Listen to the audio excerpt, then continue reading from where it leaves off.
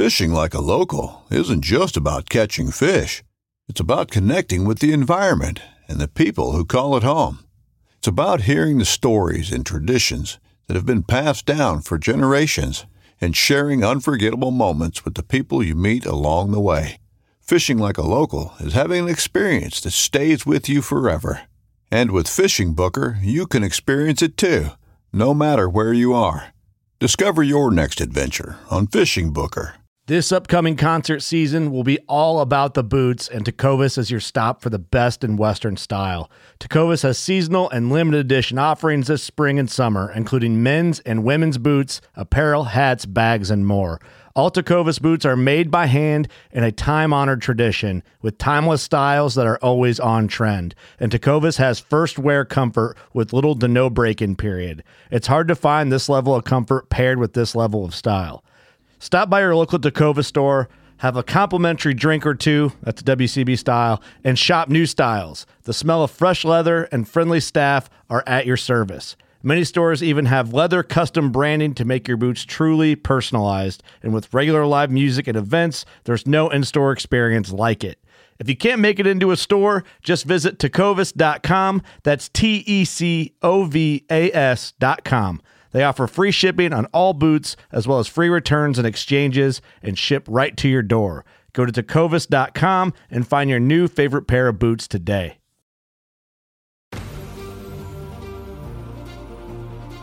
I'm Drew DeQuisto. I'm the founder of Lone Wolf Portable Tree Stands, Lone Wolf Custom Gear. All right, well, we got Dan on the line.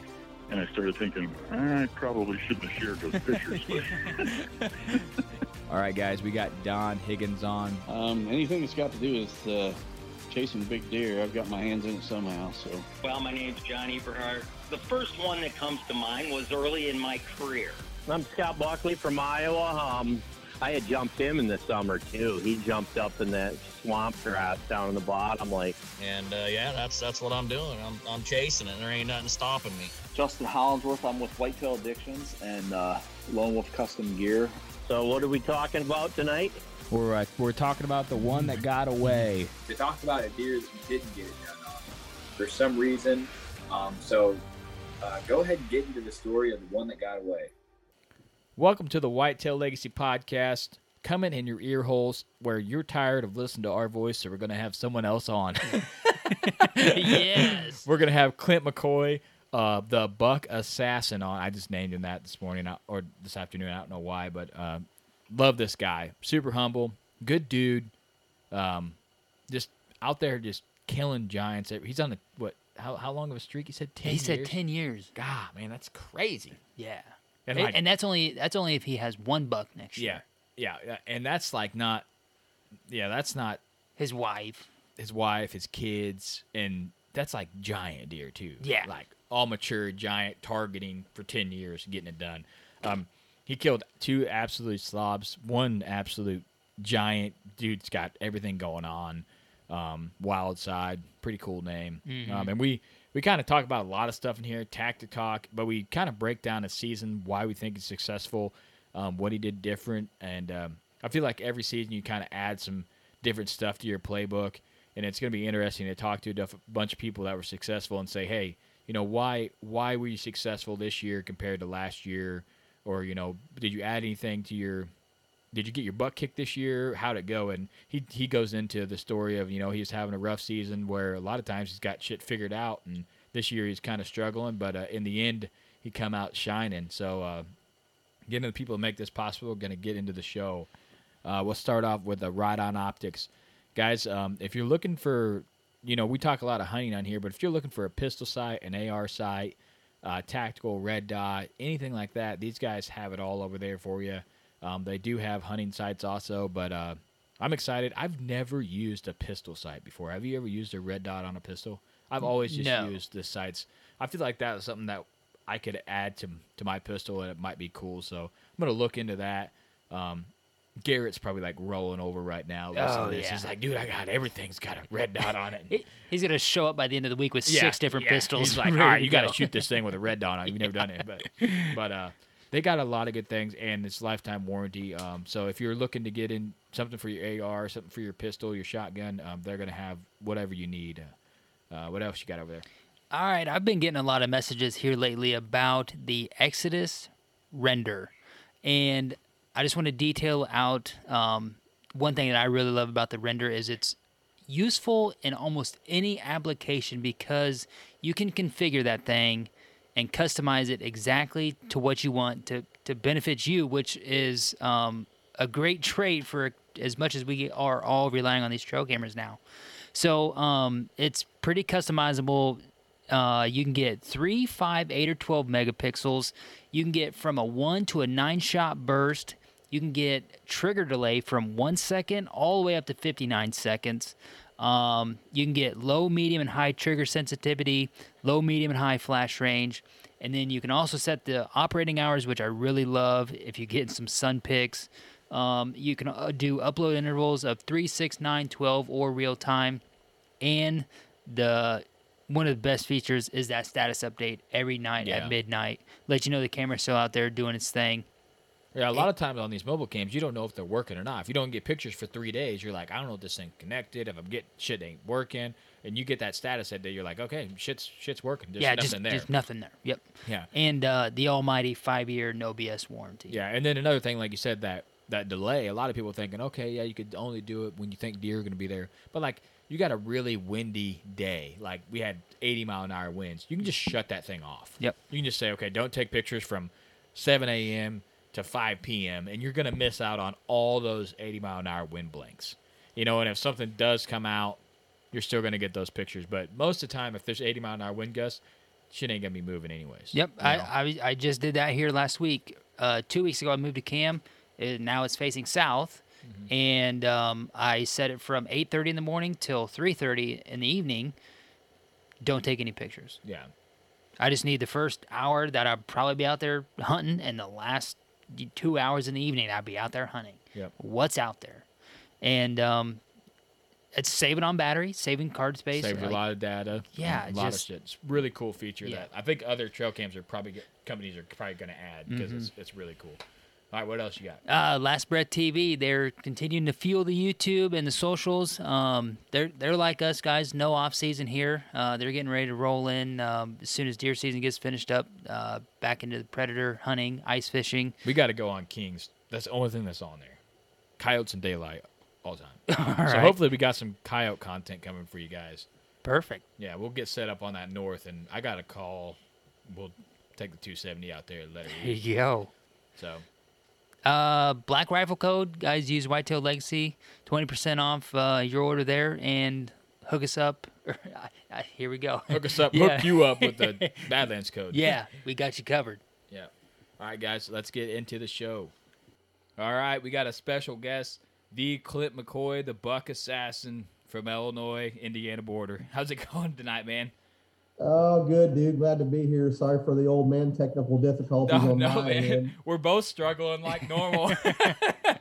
Homie goes, guaranteed, right when we hit the record button, this thing's going to just blank out. It literally did.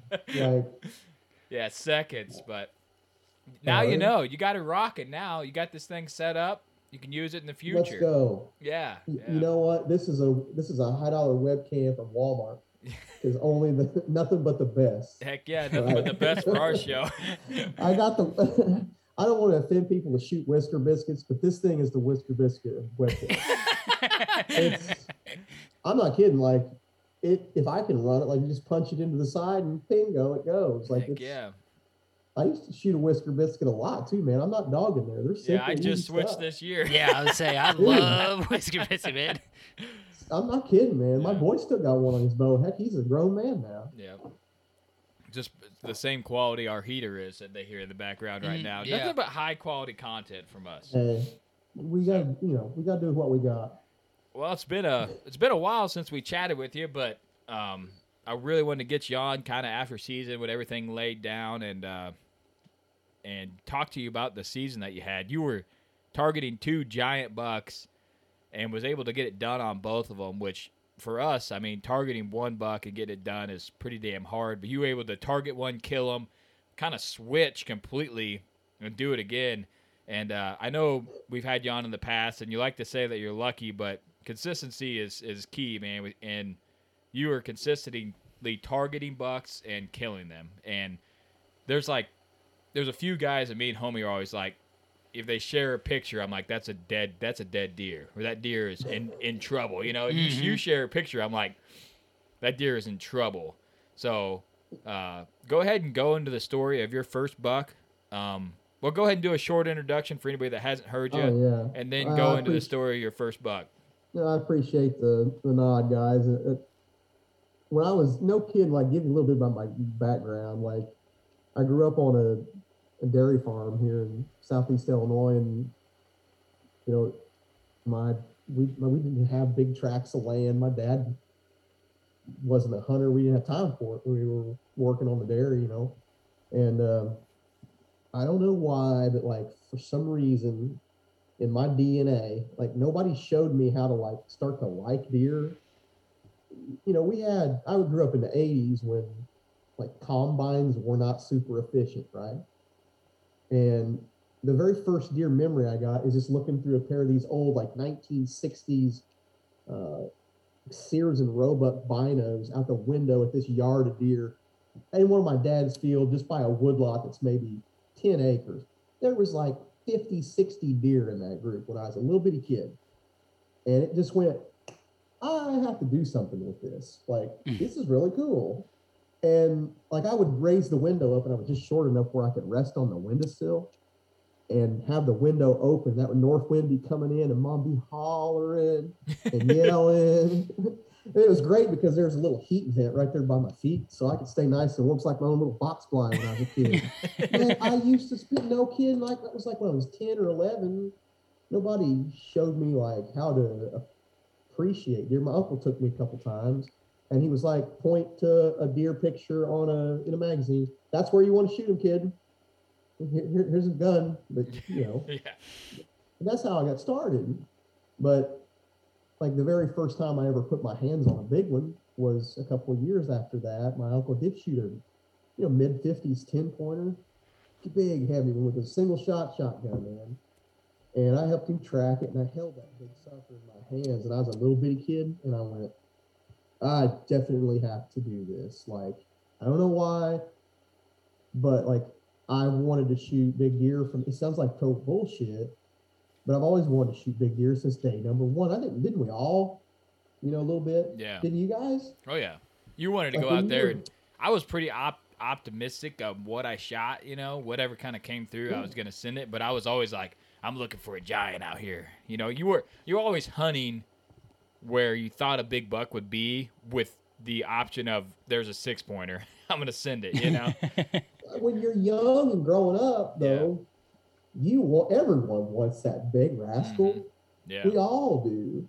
But so many people just get, like, through the years, they either lose touch with hunting or they lose touch with that, like, I want a big one feeling. And, I, like you guys, when I was a young kid, we shot the crap out of things. Like, beat their brakes off, 2s and 3s. That was our thing. But we get into this whole do-it-yourself stuff. Like, I don't own a big track and ground. That's what I want people to really know. Is like, I'm a veterinarian by trade, but I don't own a big section of ground. I take care of animals for a living, and my vocation is taking care of them. And my recreation, like, I don't want to make money on deer hunting. I want to be a deer hunter, and that's my recreation every year. Like, I spend 3-4 weeks doing it straight away from the clinic, and it's a way to balance me out.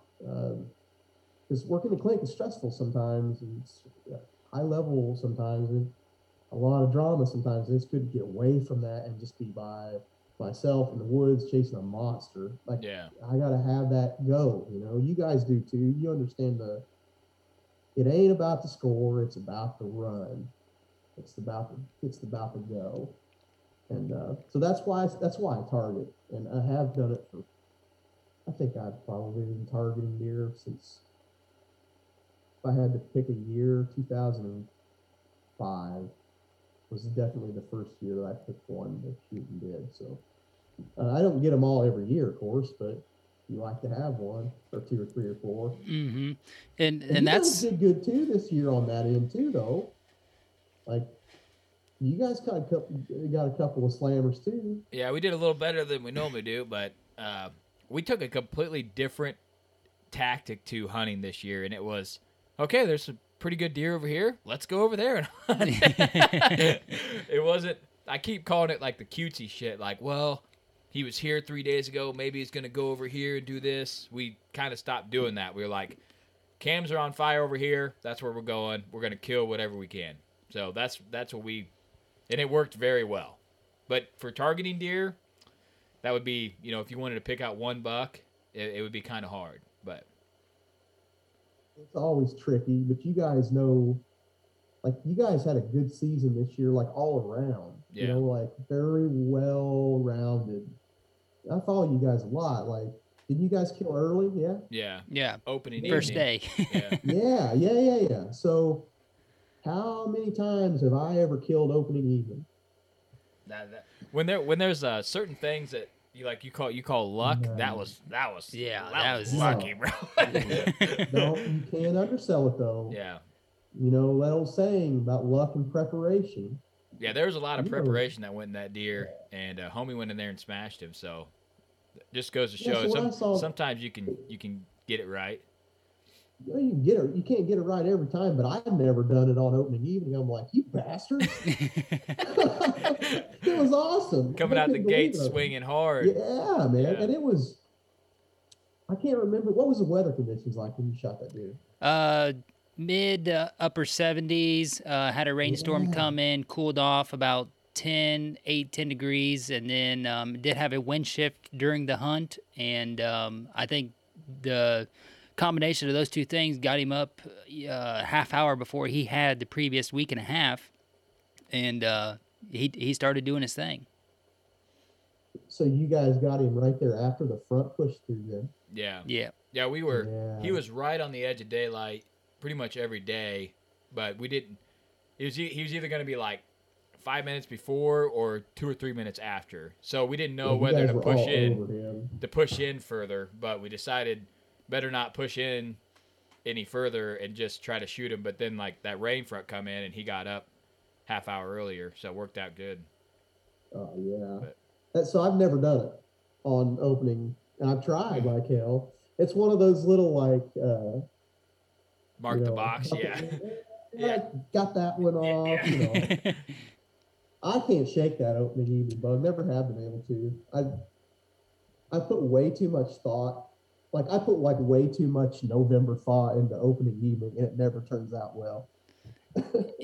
Yeah, and that's kind of what Cody and I said here kind of after the rut happened. We had already had 3 bucks down, obviously, and our cameras weren't like really as good as what we normally would have been, but we had already had 3 bucks down and didn't make a shit ton of moves really at that time. We were just kind of gearing up for Missouri. We were going back to work, and we knew that we had our cameras in place to have a really good October and then kind of a lackluster rut. But, some people have seen some good rut activity. It's kind of hit or miss here and there, not as bad as last year, but... I don't know what you guys are seeing, but I had no luck. Yeah, the week of Thanksgiving. It was all over the freaking board. Yeah. Mm-hmm. I have talked to so many different whitetail hunters that got the salt, and and it's different areas of the country too. Everybody agrees this rut was very strange. Like, weather patterns didn't line up for days in a row like you'd like. Moon phases, and I don't know whether you believe in all that stuff or not, it doesn't matter. But moon phases were a little weird. Like some crops were getting out late, and some were already out way early. Yeah, super early.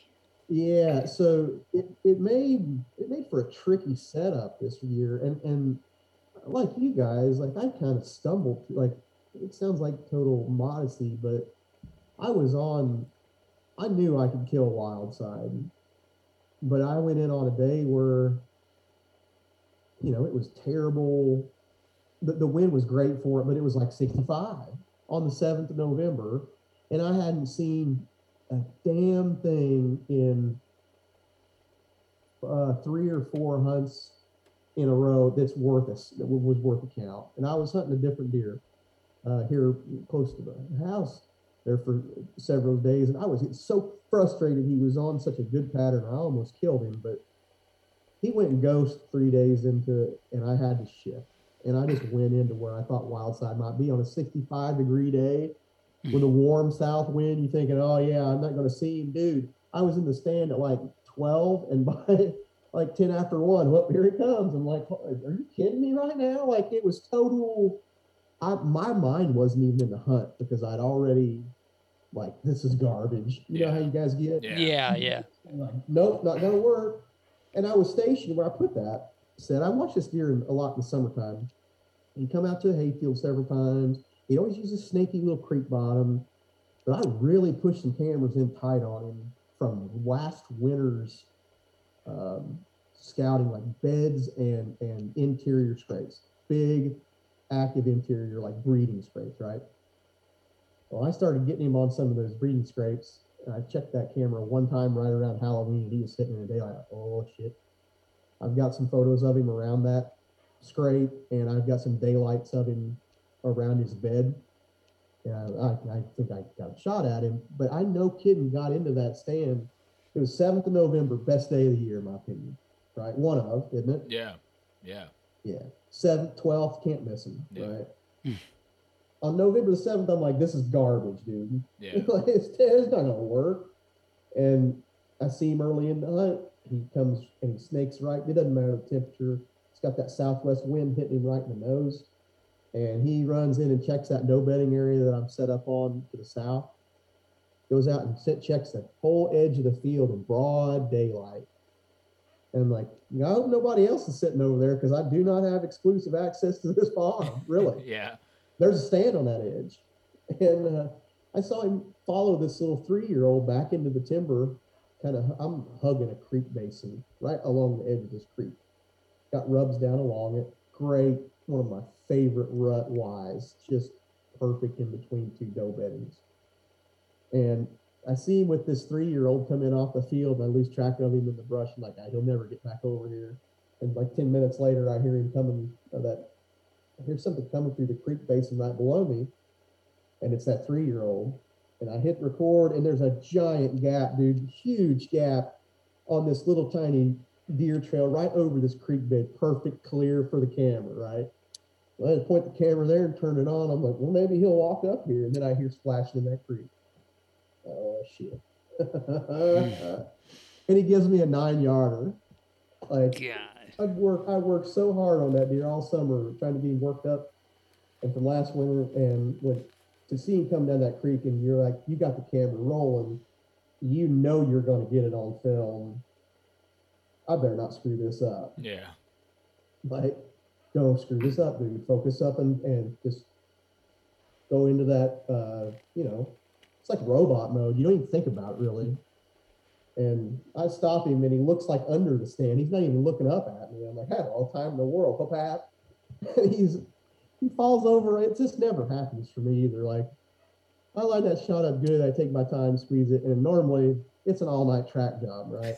Yeah. One of those, man, I know I smoked him, but let's call the dog. Yeah. He runs over there, and he starts wagging his tail and falls over at 40 yards. I was like, I flipped out, lost my shit. Like, I couldn't believe it. Like, that's probably the biggest bow kill in my life at 9 yards in self-film.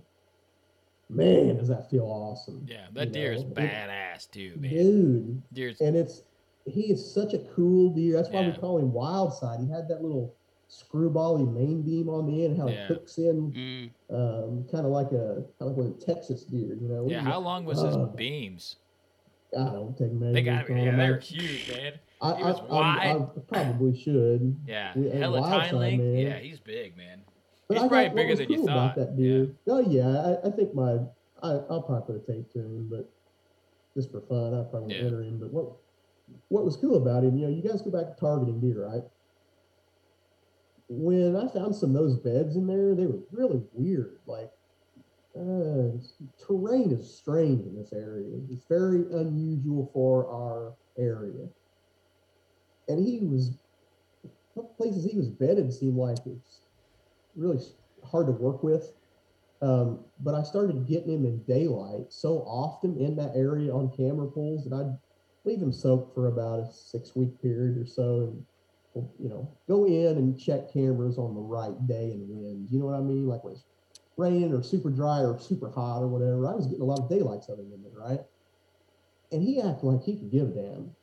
Like personality-wise, I was running a lot of my cameras on video mode all of October, November. And he would just lollygag. Like, I got him standing up out of his bed and stretching and preening himself and, like, walking around in his area just so, like, guard down type shit, And when you know he's comfortable and you wait till one of those days on the calendar where it's like, time to get frisky with the doe, let's try it. Everybody waits and waits and waits. I was crowding that deer and oh man, I was hunting him on the 25th of October, like tight and easy to get in and out access wise on him. But it's one of those deer that you think you can kill him because you got a lot of little check marks in your boxes. Like he's not completely nocturnal. He's doing some of the things I thought he might do from winter scouting. He's doing historical things that other bucks have done in this area in years past. Like he's checking off them boxes. I had a good feeling I'd get him, but on the 7th of November when it's 65 degrees, you go, no, this is bullshit. It's not going to work. Don't take yourself out of it. Yeah.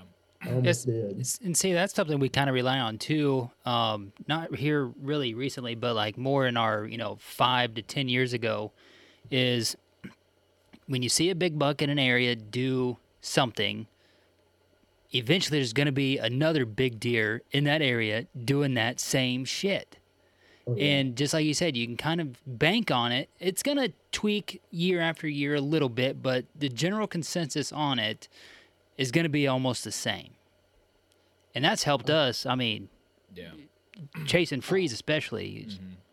Mm-hmm. Yeah. So another way to look at that, instead of looking at individual animal, like mature bucks in that situation, like repeatability, I feel like it hinges more so, and this is just me bullshitting here, I feel like sometimes that repeatability relates more so to like classic doe bedding structure than it does having a buck use it as his core.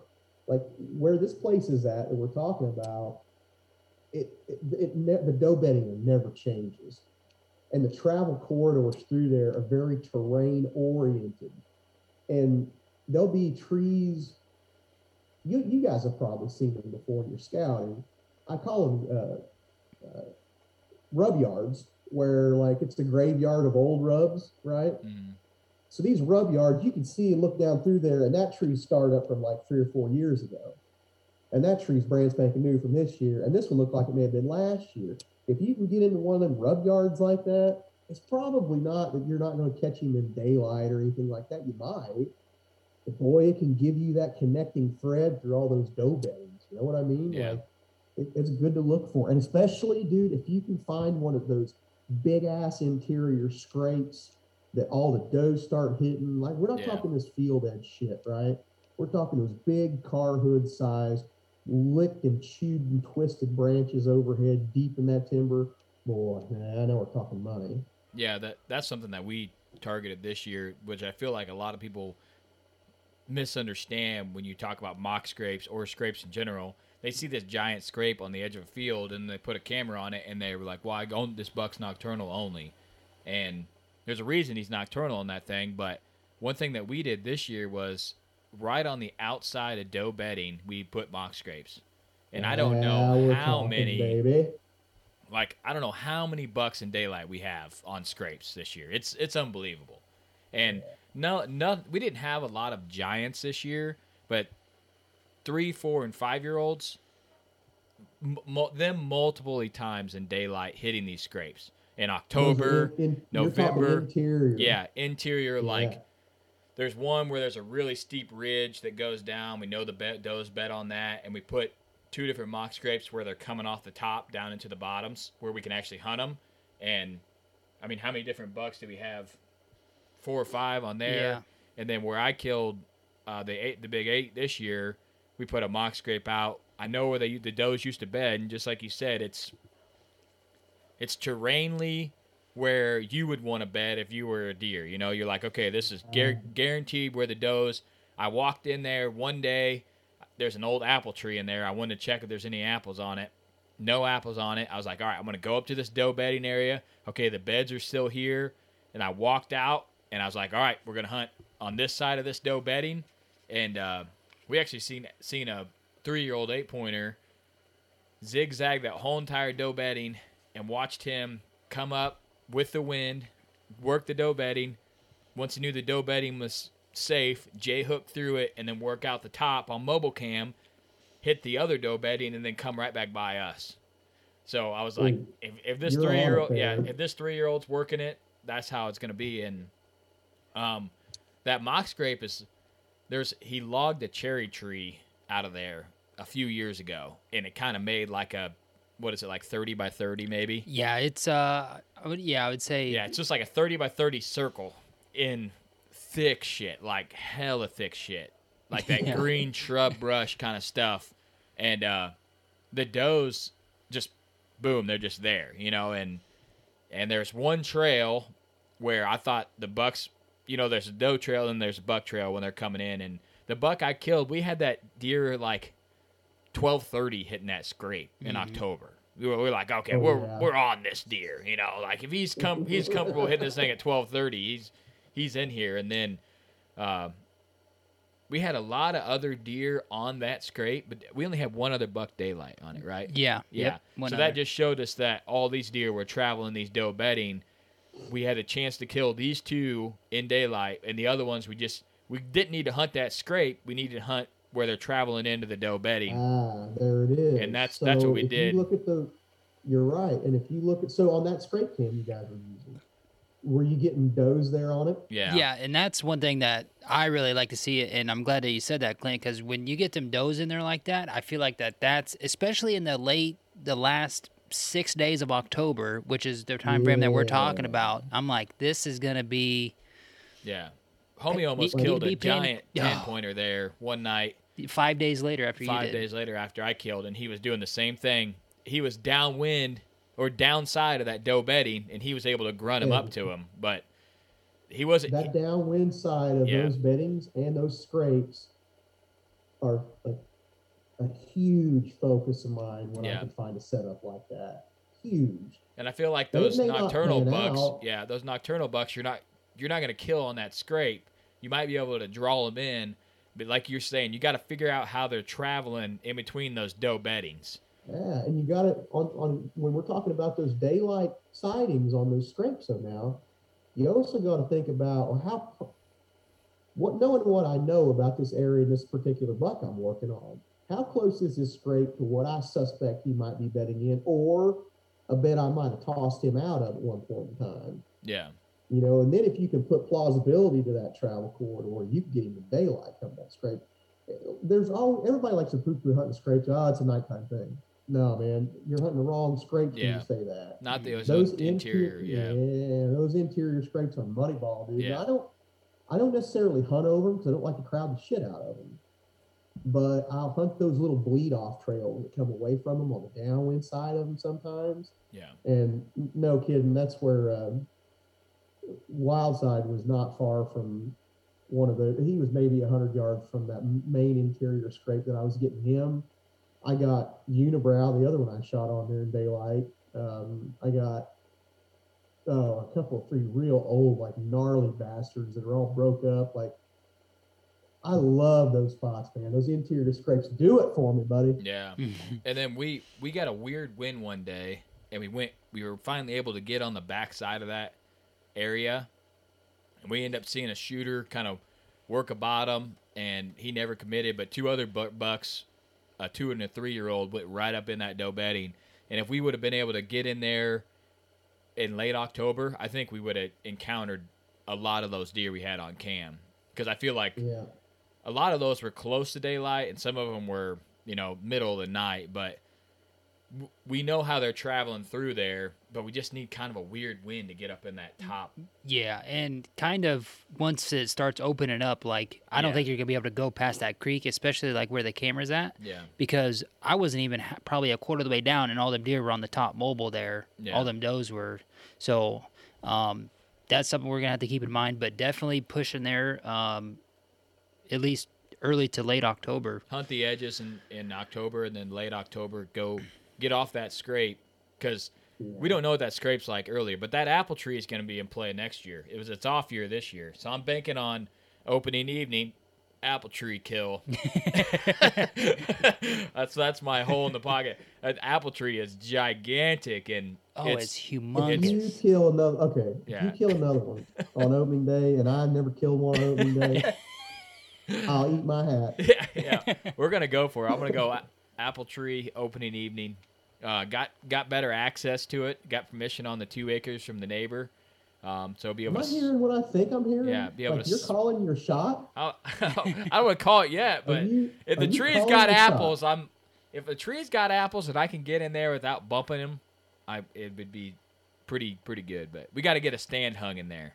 That's the key. We can't be hanging and hunting in that close a vicinity. But I killed that deer, and what were we, like 8 feet from that scrape? Yeah. We were right on top of that scrape when I killed that deer. And he was J-hooking into it, but we got some work to do.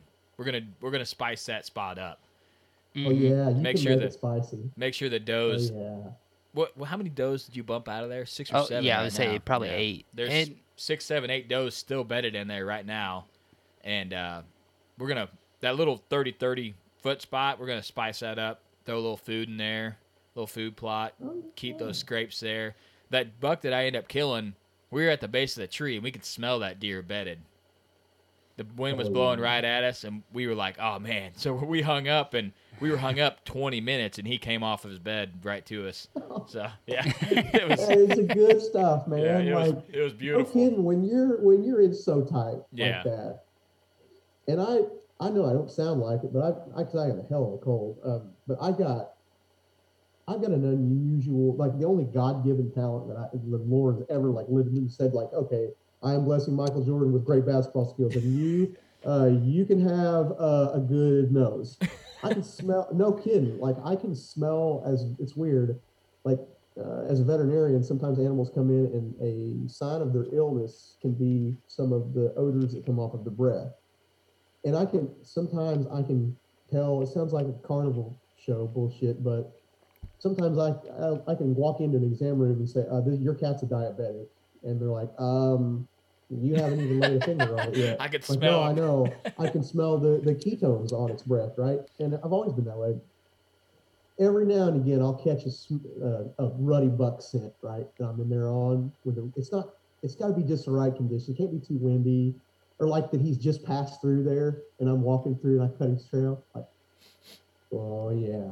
Now you're close when you can smell that old rascal. Yeah, I tend to like get that smell when it's a little moisture in the air, and Yes. I'm usually like around a little cedar pocket, or I'm somewhere kind of by some cedars. For some reason, I don't know why, but just like Yeah, around dude. that.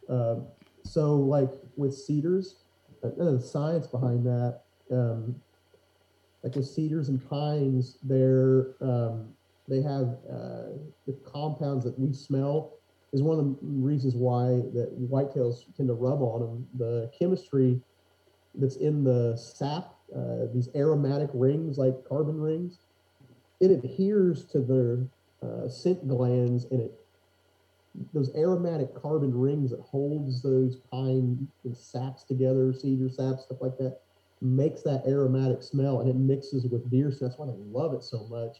And there's some decent science behind that. So the reason why you can smell it so strong there, it's the combo of the two. Does that make sense? Yeah. Yeah. Huh. I didn't know Yeah. that. Yeah. One thing that threw me Yeah. off that I want to see if you experience this or not. When I went to pull that cam on public, the one that you had on the back ridge, I was walking and I got a whiff of something, and I was like, "Man, that smells bucky." Like I was like, "Okay." So you know how they could bed down there. Mhm. I was like, maybe there's something bedded down there. I'll get lucky and scoop some early sheds, or be able to bump something and go in there and have homie get on it. I went down there, and there's a bunch of rotten hedge balls. And those hedge balls were blowing up that hillside, and it smelled like a rotten buck 100%. And I've never dude, you got the gift. Yeah, I've never had that happen to me, but I was like, I'm smelling these, and I like grabbed a hedge ball and like rubbed it, and I was like, yeah, that's what I'm smelling. It's these hedge balls. So I'm like, I wonder how many times I've walked past a rotten hedge ball. I'm like, oh, there's a buck in here. It's a giant. Got another one. yeah. So I was hunting I was hunting this big 6-pointer in October, and this damn thing, he's thorn. Like, I can't kill him because he's one of these wide open spaces deer where he really likes the prairie. And I was hunting him on this little 4-acre, like, flat square island of timber in the middle of nowhere. I shouldn't even try it. Well, I set up on him one night, and I had him out there at 30 yards. I almost killed him, but it just got too dark on me. He was coming to a winter wheat field, right? And I made that aggressive push in on him, had that encounter with him. The next night I came in, didn't see him, but as I was walking out, I caught a whiff of him right there on the other corner, downwind of me. Guess how many times I had an encounter after that? Yeah. 0? Man. I blew it. And it's no kidding, man. It sounds like bullshit. We're using our nose to help us here, but let's think about the history of hunting real quick. Like back in the caveman days, right? Well, of course we had to use our sense. Yeah. Like, we've evolved to have things, and so do they with whitetail.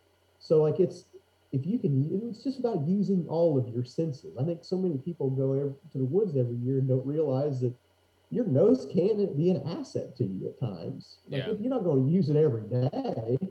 But how many times have you guys found a dead hitless buck because you caught the wind of him first? Like from EHD or something like that, right? Yeah. Well, it's good to know if he's laying there dead, you might as well go investigate. So using your nose doesn't happen all the time, but it's one you break out from time to time if you've done it long enough. Yeah, I think the reason it was more keen on us this year is because we didn't have any hung stands. So we had like an idea of where we're going, but there was never like we're 100% going there. So we were just going slower and like looking at everything. I feel like if you have a hung stand, you're so dead set on, I'm going to get in that stand as fast as I can, not leave any ground scent, get up there and be ready to hunt. When you got a stand on your back, you're just kind of like walking in, looking at the sign, pulling this cam, well, we could hang in this tree, or talk about it, should we go deeper? And you're just slower. And I feel like you pick up on a lot more stuff when you're going in like that than if you got a you're in destination. That hunt mindset. Yeah, like you're in that stealth from word go mindset. Yeah. So you're automatically in predator mode. Like, you're right. I still do about, I would say I'm like 70% mobile and 30% hang on, like leave in now. That's a good ratio. We need to get more to that ratio. It's always so nice to go to a preset stand, man. It is, but you make up a good point, Cody. Like, if you're in the mindset and going slow, when you're hanging and banging on the run, you're also doing some low impact scouting on the way in now. Yeah. If you're paying enough attention and going slow, that's part of the deal. Like, when you're hanging and hunting, dude, leave early. Yeah. You always got that, man, I got to hang, so I got to hurry. I got to have this time. Hurry. Yeah. But I feel like when I have, like, when we go into Boonertown and we're going to the Scrape Tree, I feel like we're just marching in there. Yeah. We're just like, okay, we're going to get in there. Everything's going to be set up, and we're just hauling ass. But, like, we're going in when I killed my first buck this year, and we're walking down that ridge. We're like, pull this cam. Maybe we'll set up here. Okay, we're not going to sit up here. We're going to go a little deeper. We're going to walk over here, check this out. And then you have a destination in mind of where you want to go, but shit could change at any moment because you've got stuff on your back to make it happen. So it's you freelancing. Yeah. Like it's not necessarily having enough. Like, you don't always have to have like, well, know right where he's bedded, let's go crowd into this tree. Like, it's good to freelance, because when you take all the rigidity out of like, gotta be here, gotta be here, gotta be there, you take all that self-imposed pressure on those spots off of you. And it's kind of, I think it's fun, freelancing. Like, you learn. You learn how the terrain flows deer and how you can hide with the terrain as you're going in. Like that freelance is it's awesome. I'm so engaged in it too mentally. You know what I mean? Like when you're freelancing, you're being careful and speed scouting at the same time, trying to put the piece of the puzzle together in real time versus having this grand scheme like we always have, right? Mm-hmm. That's the way to do it. Yeah. So you killed 2 target bucks this year. Give us, like, if you can, your top 3 reasons that you think that you were successful on both of those deer, because you're kind of hunting both of them different. They were different personality kind of wise deer, but can you give a top 3 reasons why you think that you were able to connect twice on target bucks in the same year? And it was close as hell too. What was it, like a week and a half apart? Let's talk about the second buck real quick. So if I'm being straight honest, it was I knew of his existence. He was on the same farm as Wildside, and I got to know him. But he fell off the radar last year deep during the rut. Right? Like, didn't have a clue what he did during the breeding season.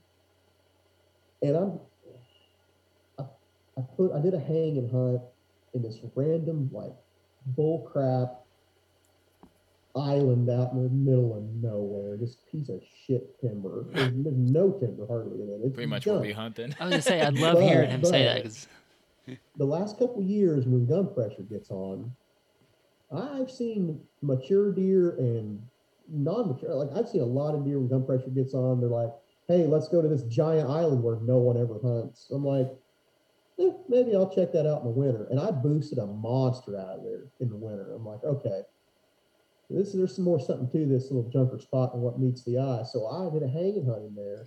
Saw a lot of does trickling through it. And I was set up there. I was at the tree ready to climb by like 4:45, like super early, opening day of gun, right? And I watched half a dozen trucks pull into places all over the place, and I was sitting there ready to roll. I'm facing this wide open creek basin to my strong side and camera side. And right there, as everybody starts busting off rounds at daybreak, I hear a stick crack coming in tight behind me, like to the weak side of the camera. I turn and look, and there's a doe, and she's sucking at a buck we call unibrow, like to the tight bow range. I got to grab the gun, spin it around. I'm left-handed, and I have to switch the gun to my right hand. And I'm just hoping and praying the damn camera catches all this. And I have miraculously got him in frame, but my idiot ass, I had my scope zoomed into 7 power because I was zeroing a couple days before. And I left it on 7 because I can shoot this wide open. I get him in the right hand position, line up the shot, hoping that it's on video. And I gotta like go, oh my God, I'm on 7 power. There's his nose, there's his rack, there's his shoulder. I think that's his shoulder, definitely his shoulder. Ease into it, squeeze. Like, I almost blew that. This simple rookie mistake, right? But I was there for a reason in that spot. Like, I knew he was around, and luck the doe brought him in, but the historical shit that got me there is just long-term observation. But when I squeezed it, I heard him fall, and I was like, I can't believe this happened. Let's look at the video camera. And I got it on frame and everything. It was so awesome. It was so much bullcrap luck. I could have totally screwed it up. But if I've got to give you, like, you were asking top 3 reasons why you get it done on 2 different bucks, 2 different styles. Dude, it goes back to just, it's work, dude. You know it is. Like, I don't have a bunch of managed ground and food plots and like that. There's sometimes I can't decide whether the place I am hunting is semi-public private ground or semi-private public ground. Seriously. Yeah. Everybody else has got cracks at it too. But it's the work you put in off season, hands down. Like, I'm already starting now for next year. Like, Yeah, I know you're out there filming giants and stuff. I'm like, God, this guy had another tag. He'd be out there slaying. I'd be trying. Yeah. and I've got a boy that's home from college, and we might be on one. Nice. He went this evening, and we've got some winter intel starting in on one that, matter of fact, it was a buck we were just talking about that I lost track of right before I switched to Wildside. He's still alive. He's a Mongo, but working on him. But again, definitely top 3 reasons. It's scouting your ass off in the off season, whether it's winter or summer. It's just prioritizing whitetails. Like a lot of people don't prioritize whitetails in the winter or in the summer, and I do. I do it for fun. I enjoy it, and it's my outlet. But I take it very seriously in the off season. That way, you got all your ducks in a row when it's time to slam, you know. Mm-hmm.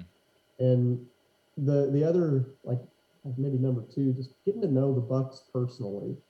Like as weird as that sounds, like just trying to understand what makes that individual one guy work.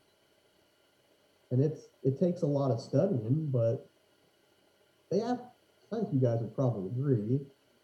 Most individual mature bucks that live to the age of like 5 and 6, they all are different in their personality traits. You know, like some are very daylight active, some are really camera shy, some will buddy up and follow another younger buck around as like a sentinel. Some will hang back and wait till last light to step into that field. Like there's a lot of these little nuances that you can get over that scouting. It doesn't have to be just a simple still trail camera photo. You know what I mean? It's, I call it profiling. Like these serial killer shows and yeah, shit. You're a right? profile like, killer. I like it. I like it. Yeah. Well, I mean, you just try to build enough. You'll never know everything about him ever. Like to think so is foolish. Mm-hmm. But the more you know about him, the more you got a little check mark in the positive when you go after him, I think. And then maybe thirdly, this season's success is just trying to get over the mental, like, I'm getting my ass kicked and I've worked so hard and I don't know why. Like keeping a positive mental attitude, definitely. Number 3, definitely there for sure. Because I got down in the mouth about it. Like I'm approaching the 7th of November and I've had some really crappy hunts. Like I'm connecting on young deer and some does, and I had an encounter with that old buck. I totally blew it on him. It's just trying to get out of your own head and be objective. Yeah. That's very important. That's something that we are trying to do. Like, there's a lot of days in the season. So if you have like 5 bad hunts and you're like, shit, I'm a terrible hunter, I don't know what's going on. All it takes is 35 seconds and you're like, damn, I'm kind of getting good at this shit. You forget about the other, 15 hours in stand that just kicked your ass. Right. And that's something that I don't know how many times we say that. Like, oh yeah, a lot. 3 minutes can change your whole entire season. Like, and that just goes to show homie's going out. Not a really good day. It was raining when that 10-pointer came out, right? Yeah. It was raining. I couldn't go for what I have going on. I had something. I don't know. It was a Wednesday night, so I had something going on. Basketball, maybe. Maybe I don't know. I had something going on. He still goes, and then damn near kills biggest bow buck today. Drew on him and couldn't make it happen. And really just going to go because you can't kill him on the couch. That's that old saying is the only reason he was out there. There wasn't something that was like, I gotta be in there. It was just, I'm going to go hunting, and I think this is a pretty solid spot. And like I said, that was pretty much our whole entire strategy this year. It was like, pretty solid right here. We should probably go in there. And we took some running cams and just kind of cherry picking, okay, I can get in this spot really easy, and it's good. That was our go-to this year. Like, we're not going to go like to the crazy hardest spot to kill one certain buck. There's a solid buck here, we're going to go there and kill. There's a solid buck here, we're going to go there and kill. And that's kind of how we went about it. But it'd be hard to beat this season, man. It was a lot of fun. Yeah, dude, you guys slammed them. And you bring up a good point. Like, maybe if I had to put a number 4 on that list, it's time management. Like, you can burn up so much of your off-season time making preparations for things that'll never manifest. You know what I mean? Yeah. Mm-hmm. That's like Like, you cutesy wanna shit be- that I'm talking about. You're like, I'm gonna hang a cam here because we've seen him one time, and it's way Yep. deep as hell. And the intel you probably get off of it ain't really worth it. But you're like, I'm putting it here anyways because he was here. You know, he was here, so I need it. But in that time, you could have scouted a new area, maybe figured out something else, and been in the It's game that even more. Time management is so critical. One of the things that it's hard for me to do personally, like I look forward to this vacation time of mine every year. I always, like, it's my thing. I gotta have it, right? And like I feel like this self-imposed pressure, like, all right, vacation's here. It's time to deer hunt for a living for a month. Like I don't mean that in a monetary sense, but I want to live this for a month. You know darn good well, over the last couple of seasons, you'll get a weather day that's just terrible. It'll either be too hot or super windy or drizzled rain and overcast skies. It's just not one of those deer days. You know what I mean? Mm-hmm. Like, and we all know that you can kill them at any day, any time. Like, you can't kill them on the couch. You're right. But when the weather is awful and it's in one of those limbo-y times a year, like the 25th of October or like between Halloween and the 7th, like you're in that swingy transitional phase. If you get a really hot day or something bullshit like that, like go do some work. Hang a set that needs to be hung, check some cameras, like take a day out of the hunt and go, don't hunt, scout, or work, like work days. You know what I mean? Mm-hmm. Yeah, I think that's key. Homie's done that a bunch. Yeah, I would say the late season moves over here have been really good as far as trying to stay ahead and get on a late season buck here. And that giant that I showed you that we had for late season, he got killed by a random dude that was going in there to kill a doe. I'm like, fish hooked by a sprat. I'm like, God. He's like, I'll just go 150 yards from the parking lot and hang up, kill a doe, drop to 180. I'm like, damn it! That thing was so. You know, like when I was younger, like starting out on this like buck chasing thing, when you hear somebody thump one that you was after and you so mad, like, oh, it just burned you alive, you know, like. Yeah. It was not a healthy way to live. Yeah. Okay. We're at the point now where we're like, shit, find another one, man. That's all you can do. So that's where I'm going with that. Like, you can't put all your eggs in one basket. And you need to marry up to the idea that if you're watching one, there's probably somebody else out there trying the same thing to him and laying him low. So you can't take it personal when somebody whoops you because, again, they probably got him by fair chase means and they're doing their thing too. Mm-hmm. But it's nice not to have that like self-imposed pressure that like you're having to beat out somebody. It's not about beating out anyone else. It's trying your best at one that might get killed by somebody else. Yeah. And being okay with that. Yeah. Like people get sideways nowadays. When somebody shoots their buck. We've seen some people do some crazy shit, even people hunting close to them. You're like, what? This guy is wasting hella time that he could be scouting or running cams and shit, and he's out there trying to ruin someone else's hunt by doing radical shit. It just blows my mind. But, you know, you were just saying that people think that they're the only one that knows this deer's alive and blah, blah, blah. Everybody knows those deer out there. There's too many cams in the woods, too many people hunting. We got this giant typical that we've been hunting a couple years. Dude's one of those deer that does not, he'll travel 3 miles, don't even care, just rolling around. You know, we got him all over the place. We've got him all over the place. And there's like no pattern. And you would think, nobody's got this deer. He's just weird. Slipping through. We're getting him like once every 20 days. I get a text message a couple days ago, dude's got him in daylight. I'm like, oh, okay. I thought this guy was a ghost. He's in the worst shit you could ever imagine. You're like, deer's safe as hell. And nope, he's on cam in daylight. This guy's like, yeah, this deer's really got my interest. I'm like, yeah. Shit. He's like, you got any history? You got any history with them? And it's funny, they always message me. They're like, this dude's got this. He's got this joker on cam. I'm like, yeah, I got a couple years with him. I'm like, I bet you he's right back to his summer range, but it might not be got bad going in there now. It probably won't be. It probably wouldn't be too bad, but probably should just go in there and see if there's anything in there. But I think we'll throw some more shit at him next year. Then we got this one buck called West Side. You talk about buck have their own like characteristics and kind of do different shit.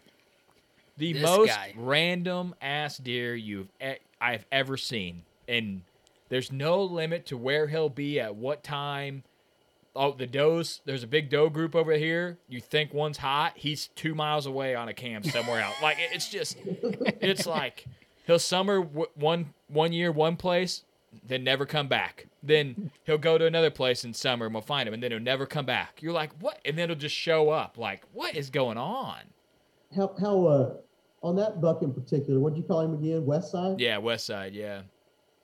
How many years you been working on him? 4, if not 5. Yeah, 4 or 5. All right, so I'm starting to have a thumb rule. I worked on that buck Dobie Mick for a long time. Like 3 years. He ghosted me. He was a rando. Same way. Yeah. I could never put him together. Like, he would switch up his summer routes. He would switch up his like you couldn't. I tried so hard to get some kind of thread going, profiling random bullshit. Lost track of him. I spent like 3 or 4 years working on that deer, and it's like one of those. He wasn't the only egg in the basket, but he was one of the top few. And I'm working on one right now, dude. That I've got history with him as he was a 3-year-old in 2017. He's old, and he's huge, and he's a big old typical. Same way. Like, if I haven't, it sounds, I don't know. It might sound like a little bit of bullshit, but like, if I haven't put it together on him in a couple of seasons, and I've given it my oomph, no kidding, I probably need to move on. Yeah, that's probably a definitely good thing to tell somebody. You know or what I mean? At least like fall less in love with him. Yeah, still keep him in the shuffle deck, but bring him down to the bottom, lower to the pile. You know, like if you've hounded one for 2-3 years and you know what you're doing, you're missing something. Like whether I'm totally missing something on this buck we're talking about. I can't believe I've been just looking at all my photos of him last night. I'm like, I cannot believe this deer. Like, yeah, we had so regular. I had so much hope in the farm that we were working on him with this year. I haven't had a trail camera photo of him since September, but I did get one random on him in like July on another farm like 3 miles away, like doing some kind of weird like bullshit summer excursion. Yeah. I don't know why he was there. I don't have any intel on him there otherwise. Maybe I need to start looking into that spot. Yeah. This deer we're talking about, we thought he was dead. Then he showed up like 20th October. I'm like, this fucker won't die. He's like 8 or 9. Gotta be. I'm like, and he was smaller last year. He's a little bigger this year. Maybe like 5 inches bigger. Right. And I'm like, this dude won't die. And nobody can kill him. There's a bunch of hunters out there. Nobody can kill him. Same. That's exactly the way this buck we're talking about is. Dude, there's so many people he gets pressured by around there. Like, he could be killed by a grandmother, a 12-year-old kid, a couple 3-season like triggerman. He still somehow manages to dodge it every year. Yeah, I don't know how. I don't know how. Kind of like what you're talking. He's got the habitat. Oh, it's sticking there. Yeah. Hard to do anything with. Yeah. Mm-hmm.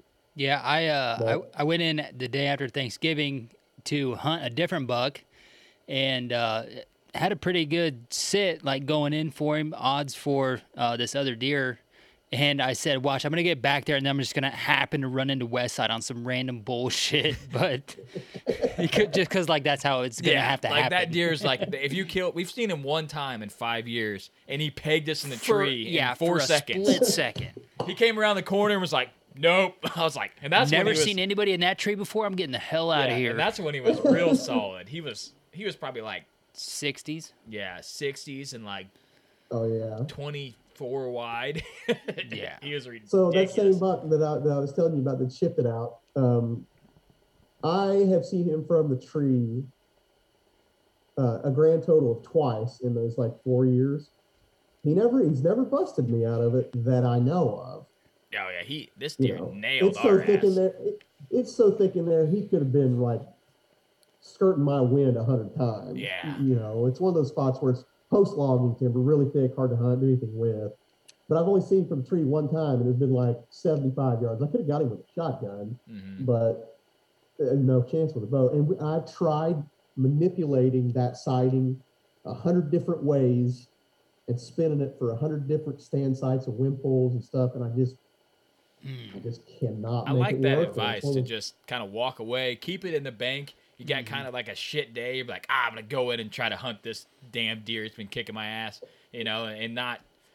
And that's kind of what we did with Westside this year. Yeah. Like, if he comes by, we're gonna kill him. I don't care if he's 100 inches or 150. I'm just gonna be like, all right, he's off the list. Yeah, because I mean, it's usually just hang a camera in the summer spot, and he's gonna be on there in 3 hours after you put it up. Yeah. And I was pretty hard on for that deer coming into this season, and then he never showed up there.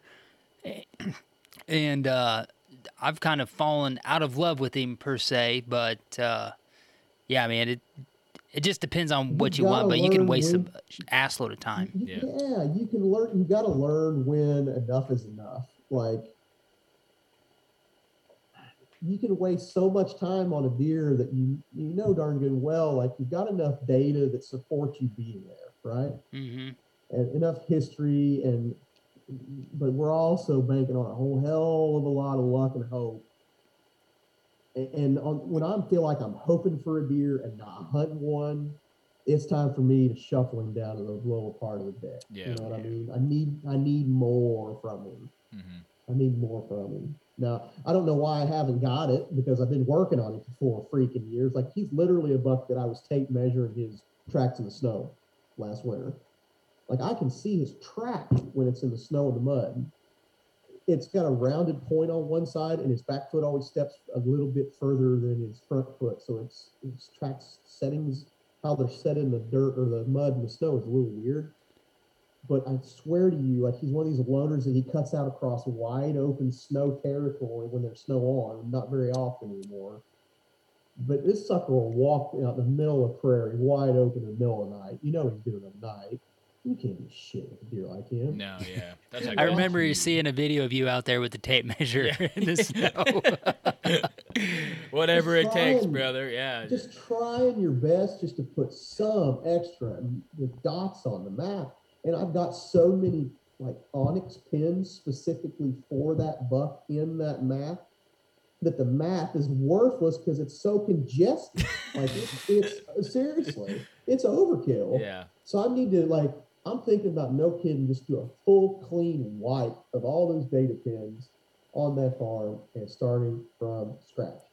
I don't want to, but I'm never going to kill It doesn't him. make sense because a deer like that that's so random and just going all over the place, you think would just get hammered during gun season or something. Oh, he's just in the wrong spot, wrong time. But they're just like, if someone's strategically hunting them, ain't got a chance in hell. You just need to go out there and be like, shit, I'm going to throw a setup in this tree. No, never seen a deer here. Probably kill him. Bring your wife, bring your nephew, bring people that never shot a gun before. Yeah. Because it's going to happen. Yeah. Be like, oh, there's Westside. I've been trying to kill that deer for 5 years. Yeah, well, first time in. Yeah, Oh, yeah, 12 yards? Oh, nice. Yeah, nice. Yeah. All right, brother. Well, we'll let you get off here. Appreciate you coming on and chit-chatting with us, man. We don't want to take up too much of your time, but we love chatting with you, and congratulations on your year, man. One hell of a year, and hopefully you know, you always want to beat it next year, and people say you're gonna have a hard time, but you're gonna have a hell of a hard time to top what you did this year. But I know you got it in you. That's probably not. I'll probably. So next year, I've got this like, if I can shoot one target buck next year, I had this like, you know how every year you always set like, I want this goal for next year or something to improve on or whatever. Mm-hmm.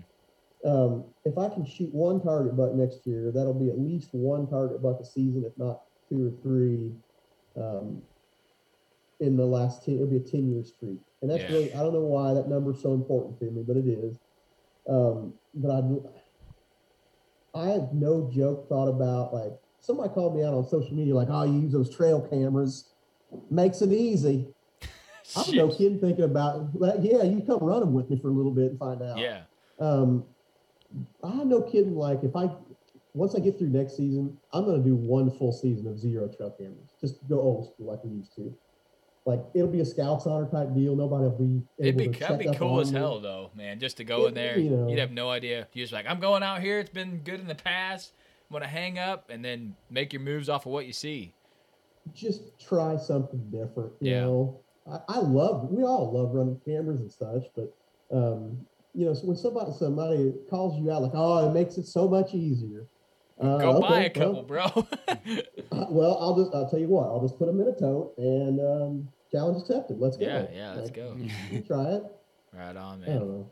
Yeah, you know what our thoughts on you. You're humble as hell, but we think you're up on the list of guys that get it done. And you know, the one common thing that people that get it done is they work their ass off, and we know that you're out there just absolutely, you know, killing yourself to kill these deer. You know, you're an assassin, bro. You're out there working. The big buck assassin, man. I'm getting too old to be an assassin. The veterinarian assassin. I guess so, man. But that's what it takes. You know how it is. Yeah. Like, you got to start somewhere, and nobody knows it all to start with. We're all still, dude. I'm still learning. You know, like every freaking day, and it'll be something like whitetail hunting for me. It's going to be something that we never master. None of us. And none of us ever going to be as good as our ancient ancestors that hunted barefoot in loincloths with a stick and a string, right? Like, my ancestors probably slaying giants out there.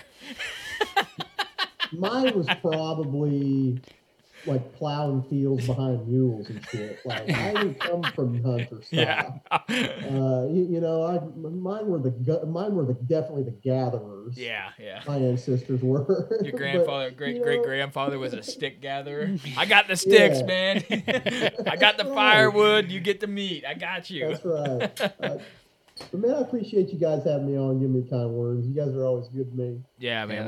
We love having you on, chit chatting with you, and appreciate your time. Yeah, no sweat, guys. Take care.